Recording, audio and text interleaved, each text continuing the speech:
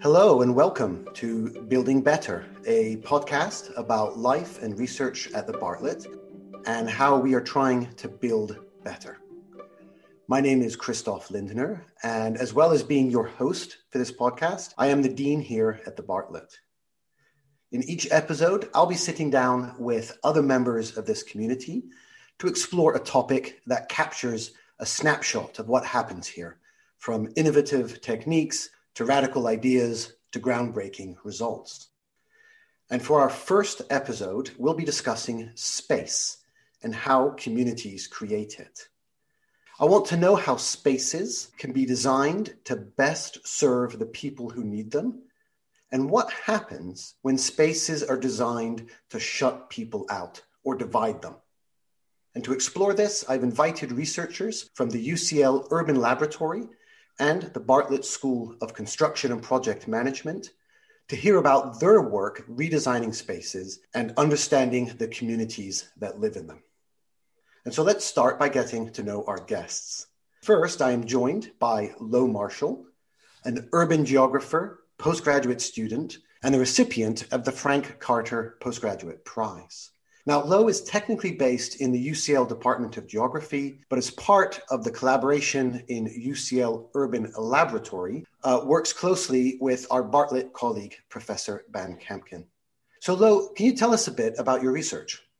Yeah, so since about 2016, Ben and I have been researching LGBTQ nightlife in London. And the period we've been looking at has been since 1986, which was when the Greater London Council was disbanded by the Thatcher government, which obviously produced this real shift towards the neoliberalisation of urban policy and governance. The work responded to a number of closures and threats of closures to LGBTQ nightlife venues. And so we initiated this project kind of recognising that there was a lot of anecdotal and isolated evidence, but really for action to be taken by the GLA, the Greater London Authority, or borough councils, or for activists to work with, we needed a more robust evidence base. So that's really what we set out to do. And then through this project, we've done sort of mapping exercises looking at openings and closures. For example, part of the research, we were commissioned by the Greater London Authority to kind of audit venues across the time period 2006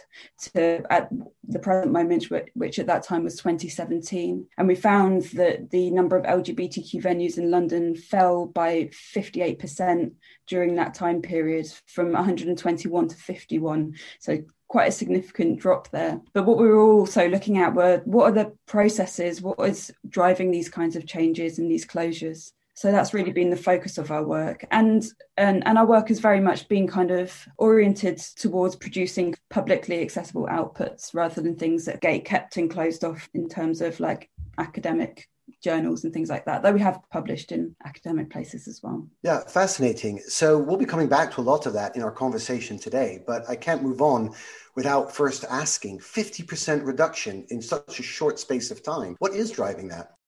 So the evidence that we found suggests that the closures have often been driven by those kind of longer term urban processes that have been driving redevelopment, regeneration and gentrification. Things like large scale redevelopments, housing projects, for example. Rent hikes have been a big issue, particularly in gentrifying areas of London. Suddenly overnight, someone's rent has been doubled or trebled. Lack of implementation of safeguarding measures in the planning system. So things like equality impact assessments haven't often taken account for LGBTQ venues that have been threatened by redevelopments, and landlords looking to sell and change the use of properties, thinking that they would generate more profit from that. Let's come back to that. Let me also introduce and welcome our second guest, Dr. Grant Mills, who is an associate professor in the Bartlett School of Construction and Project Management. Grant is using project management and planning to help improve healthcare. So Grant, could you give us an overview of what you're working on at the moment? Well, personally, I'm really interested in how infrastructure is designed and delivered more effectively and how it can be kind of reorganized around health services and new clinical procedures, more advanced technologies to ensure that these buildings are doing the very best in terms of delivering health. And I suppose our healthcare system has been under pressure so much recently that we've started to think about not only the healthcare system in terms of how it's been delivering well-being, mental health and physical health, but also in the potential harms that these systems are having. And so my interest really is how do you understand building's influence on health, and how do you kind of prevent and potentially stop influences of things such as COVID-19 on health? So that's obviously an area of work that right now is urgent, pressing, and all of us have a very intense interest in. And I'm wondering, because your interest in healthcare predates the pandemic by quite some time, and now that we're almost a year into this pandemic, I'm wondering what new things or perspectives do you have on healthcare and buildings that you didn't have before? In other words, what have you learned during the pandemic about healthcare facilities? In the pandemic, what was really incredible was the way that the system nationally and locally kind of reorganized themselves and reconsidered the spaces very, very rapidly.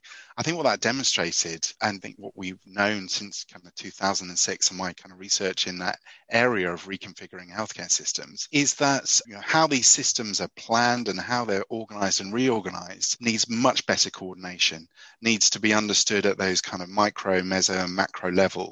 Your meso, your policymakers, World Health Organization, the European investment banks are pulling together data and information about where they're investing in assets across the world. But how effectively are we doing that? And what does that mean for kind of national organizations of healthcare? We've just had an investment of 40 new hospitals as part of the HIP program, the Health Infrastructure Plan. And the questions that we're asking now is, are they in the right place? Are they pandemic responsive? Are they able to cope with your very radical reconfigurations of ICU and theatres? My most recent project was looking at how operating theatres could be considered in a very different light. How can we deliver them using modern methods of construction? How do we rapidly deploy them? And how do we learn from other sectors? So we compared the construction sector's view of delivery of operating theatres against spacecraft engineering, as a way to try to understand, actually, are these delivered with the same level of intent, with the same level of understanding around the complexity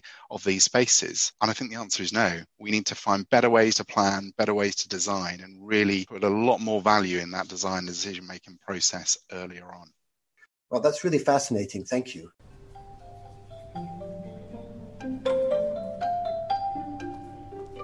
So Lo and Grant, you both work on very different dimensions of the built environment, and I can see a number of intersections between the work that you do. And for me, that biggest intersection is that you both share an interest in space, how space works, and what happens when space doesn't work. And so I'm wondering, just as a way into talking about space, would you be able to share a little bit what you understand by that word? So what is space when we are looking at it in the context of a community, a city, a built environment?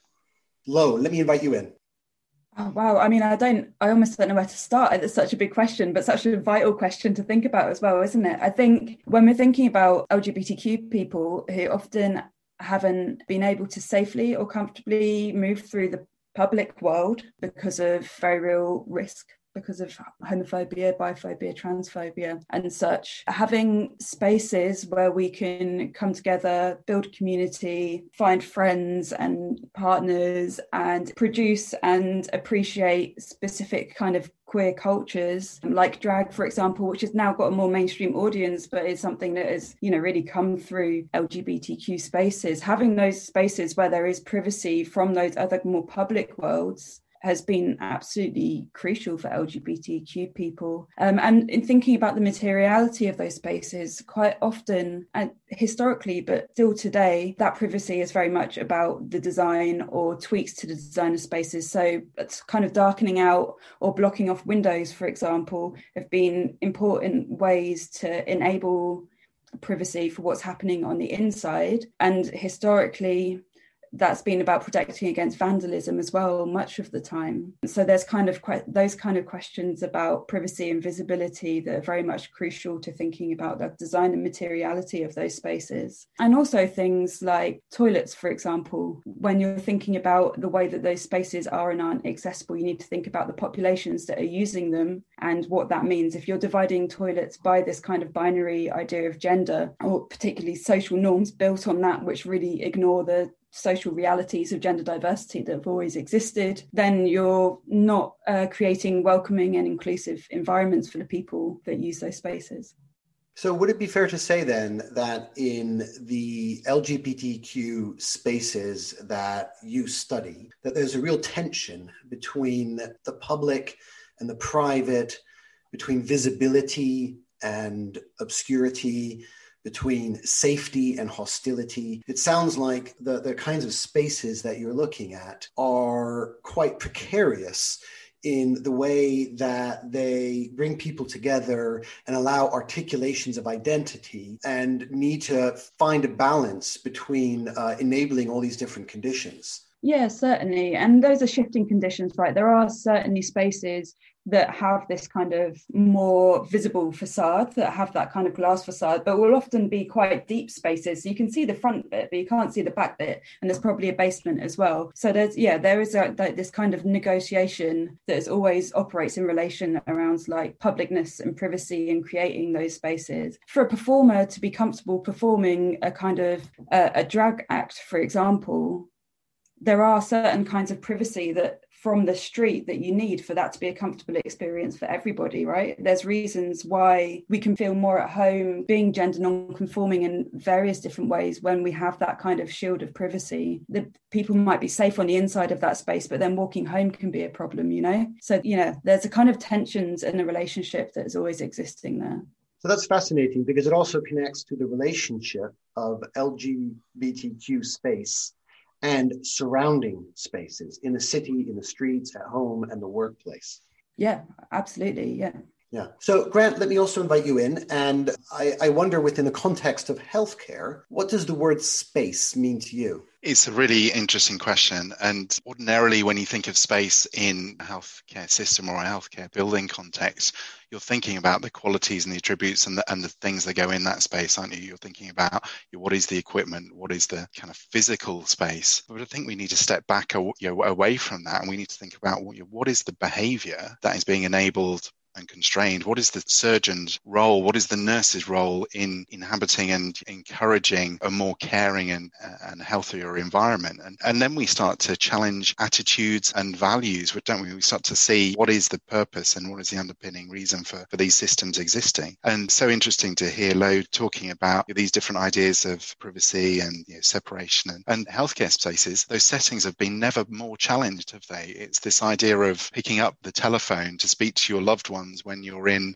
a COVID ward is the only way that you can communicate with them. And so that community and that the values that are exhibited by that space are so critical. And we just really need to learn lessons about what is space, how do we understand it, multiple scales from the room all the way through in healthcare settings, departments, into buildings, where are they placed, and nationally, what are we prioritizing in terms of our system? Such an interesting question. So it sounds like whether you're in a late night drag venue or in a state-of-the-art modern hospital, what we're looking for in spaces is well-being. We want the well-being of people. And that well-being can take many forms. It can be medical, it can be social, it can be physical. But it also suggests then that spaces can also be dangerous, hostile, and that these aren't neutral things, right? Space is not a neutral construct. How it's designed, how it's occupied, how it's organized has a direct impact on the experience of people. And that experience can be positive, negative, and everything in between. Absolutely. And we build spaces around experiences and interactions. And interaction is something that we really also need to understand in terms of transmission. So ideas around teachers' common rooms, around communal surgeons' restrooms, we need to understand them in multiple different ways, from microbiologists through to kind of epidemiologists and public health experts. You're understanding where are we coming together, where are we moving apart. So I think it's really interesting when I hear Low talking about closed versus open, darkening windows, or accessing and dividing space. There's space, isn't it? It's a boundary that is inviting people into that space that can be private or can be public. So it makes me wonder then how spaces get built. And Lo, in the context of the nighttime venues that you're looking at, I'm curious about the history of those spaces. Presumably many of them did not begin as LGBTQ venues and became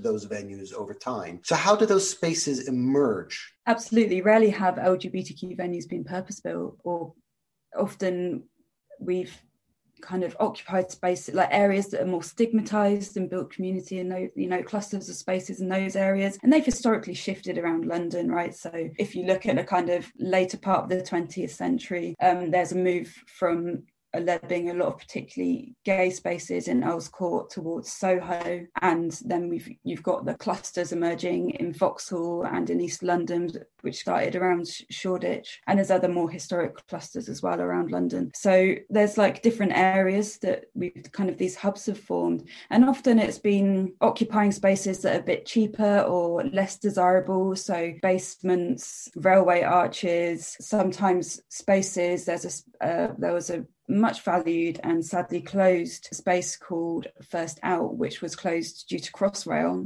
But the reason that they took up that space in the 80s was because there was always some kind of development plan there. So it was built into the lease.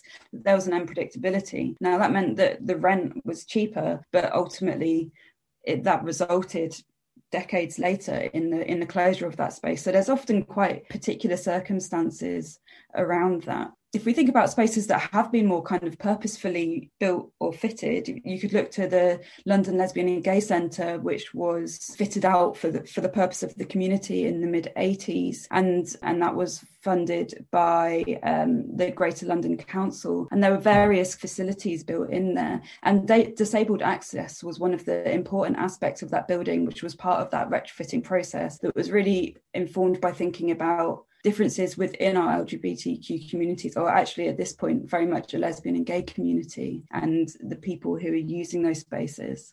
I'm really interested in what you were saying about queer communities finding unwanted, unloved spaces and bringing those spaces back to life and creating community, activity, creativity.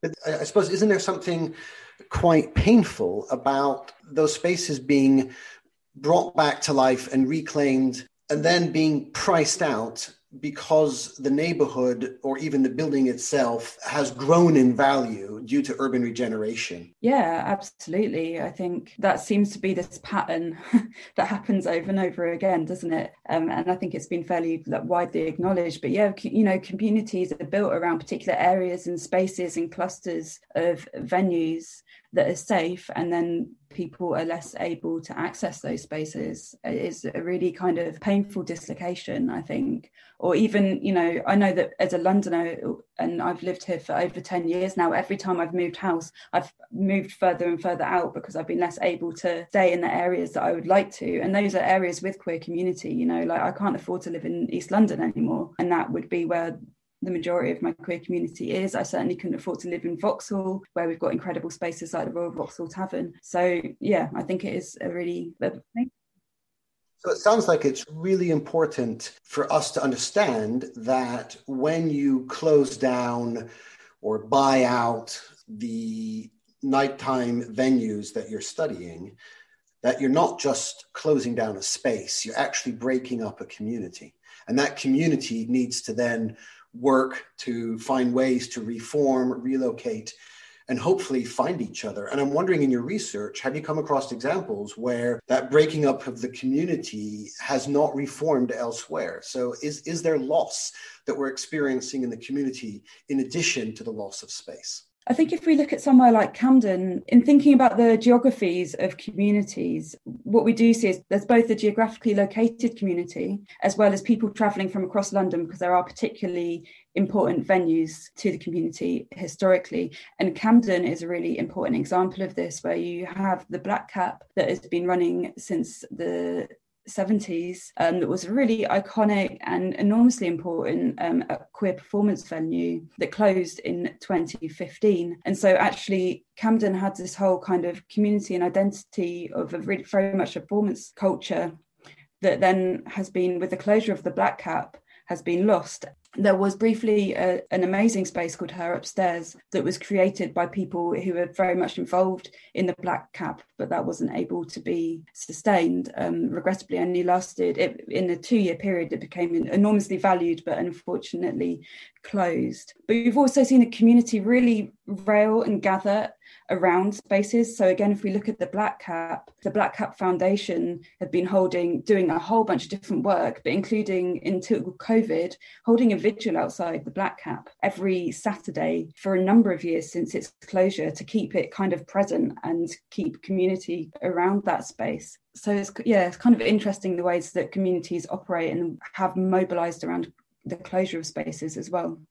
So I'm curious, Grant, whether the kind of activism that Lo is describing ever occurs around hospitals. Do we have passion and movements designed to save hospitals or reclaim hospitals? How does this work in the healthcare space? It's so interesting, isn't it, to make the comparison. Of course, your hospitals have a community, don't they? And they have a community of people, which is your patients, there's clinicians, nurses, there's people who support these hospitals. And there's a lot of passion around where they're located and what type of facilities are located where. And what is so interesting is that when you have a kind of large population of people, it's almost expected that that population will have a hospital, district hospital, community hospital close to them. And so, absolutely, there is that same level of activism and worry and frustration around the loss of a facility if clinical services have changed. I think if we take hospitals as an example, you take district hospital as an example, we are seeing very different care pathways and ways of organising not only staff but also around different technologies. And so we're seeing new diagnostics hubs starting to be developed with investigating how to incorporate ideas of polyclinics. We've got much more advanced ambulance and air support around the movement of patients. And so critically, where these facilities are located is important, but we must also recognise that the system can only cope so much, and the question is around who pays and for what. And that's the biggest question I think that we have in the healthcare system at the moment is, and I should say that's not just in the UK, that's across the world, is what are we going to invest in that is appropriate for our communities, that is delivering the best health and kind of best prevention of harm. Not every location is the same in its underlying infrastructure. Not every system has clean water, and not every system has good roads, and not every system has the number of clinicians and operatives of these healthcare systems. And so we must customize and think very uniquely about community. So I'd like to move on to looking a little bit at the darker side of space. But first, you're listening to Building Better, the Bartlett podcast, a podcast brought to you by the Bartlett Faculty of the Built Environment. If there's a question about life and research at the Bartlett you would like us to answer, email us at bartlett.coms@ucl.ac.uk, or you can tweet at BartlettUCL.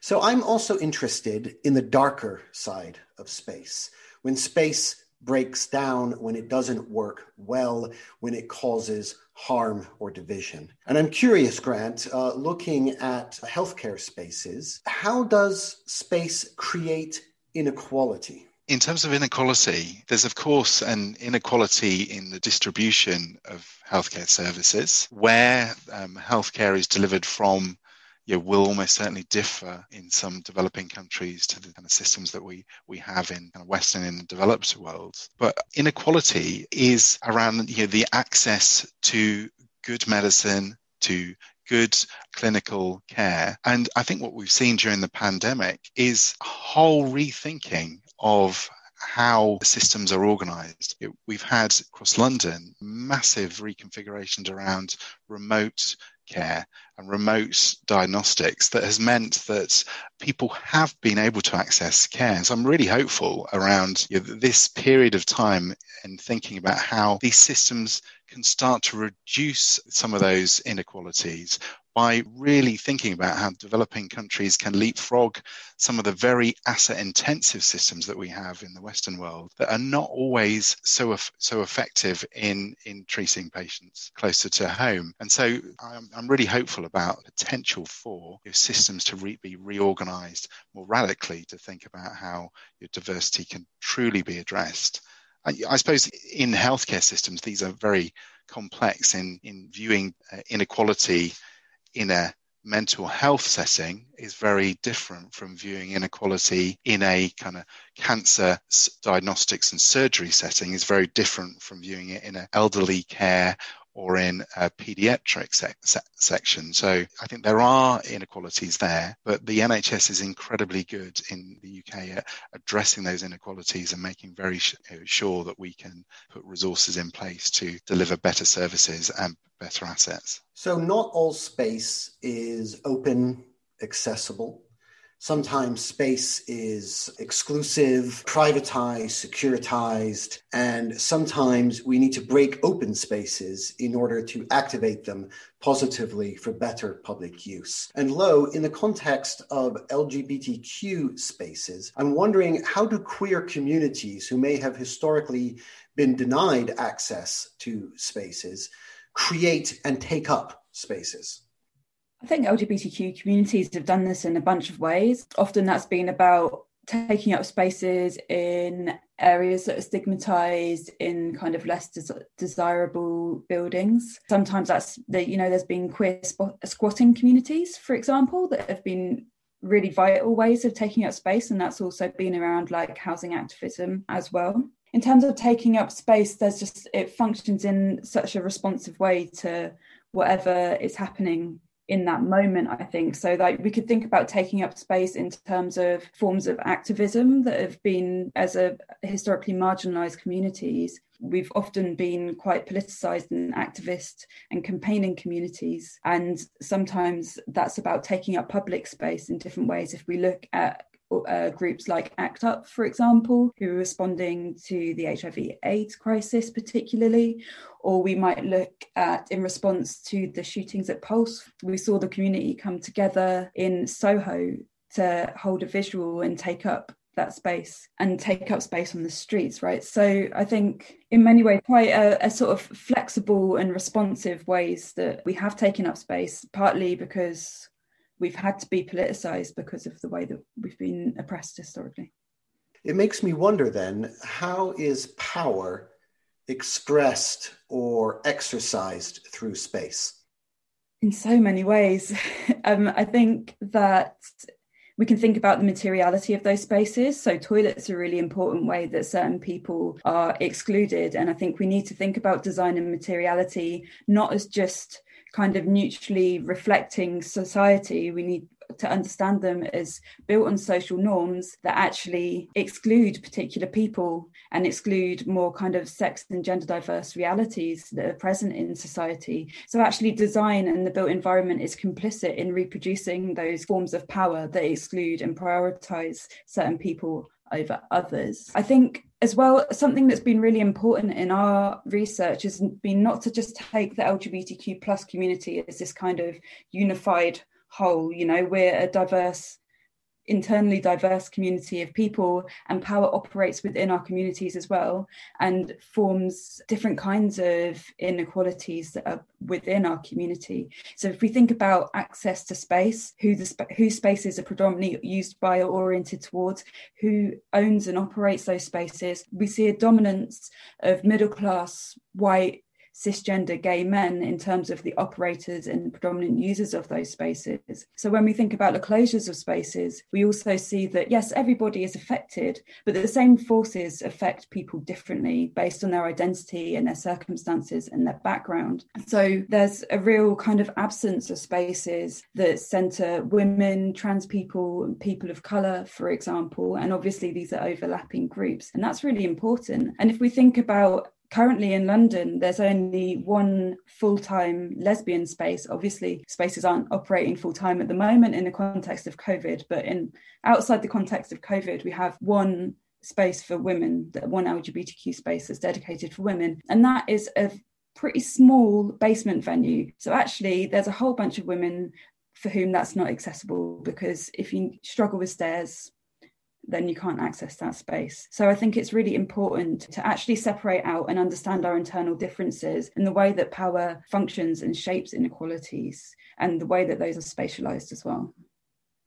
So it sounds like architecture and design have a very big role to play in either making space something that can empower its users or disempower its users. And I'm wondering, in the context of healthcare, Grant, are there examples of the way that healthcare spaces are designed that you think are particularly good examples of space empowering its users, or the opposite, creating disempowerment, exclusion, and so on? I certainly think there are. And when I hear the question around power, we're talking about how do we make decisions about where things are located and for which communities. Probably the best example is around where mental health services are delivered from. Are they close to the patient's home and to their community and to their family, where they can get access to those support bubbles as well as the help that they need? Or are they centrally located in much larger buildings whereby you might have better access to medical technologies and better access to kind of interdisciplinary working around mental health, but the distance to travel back home to see your family, or for your family to come and visit you, can make it incredibly difficult for these families. So absolutely, where things are located, what priorities are given to what types of patients is a challenging thing in today's world.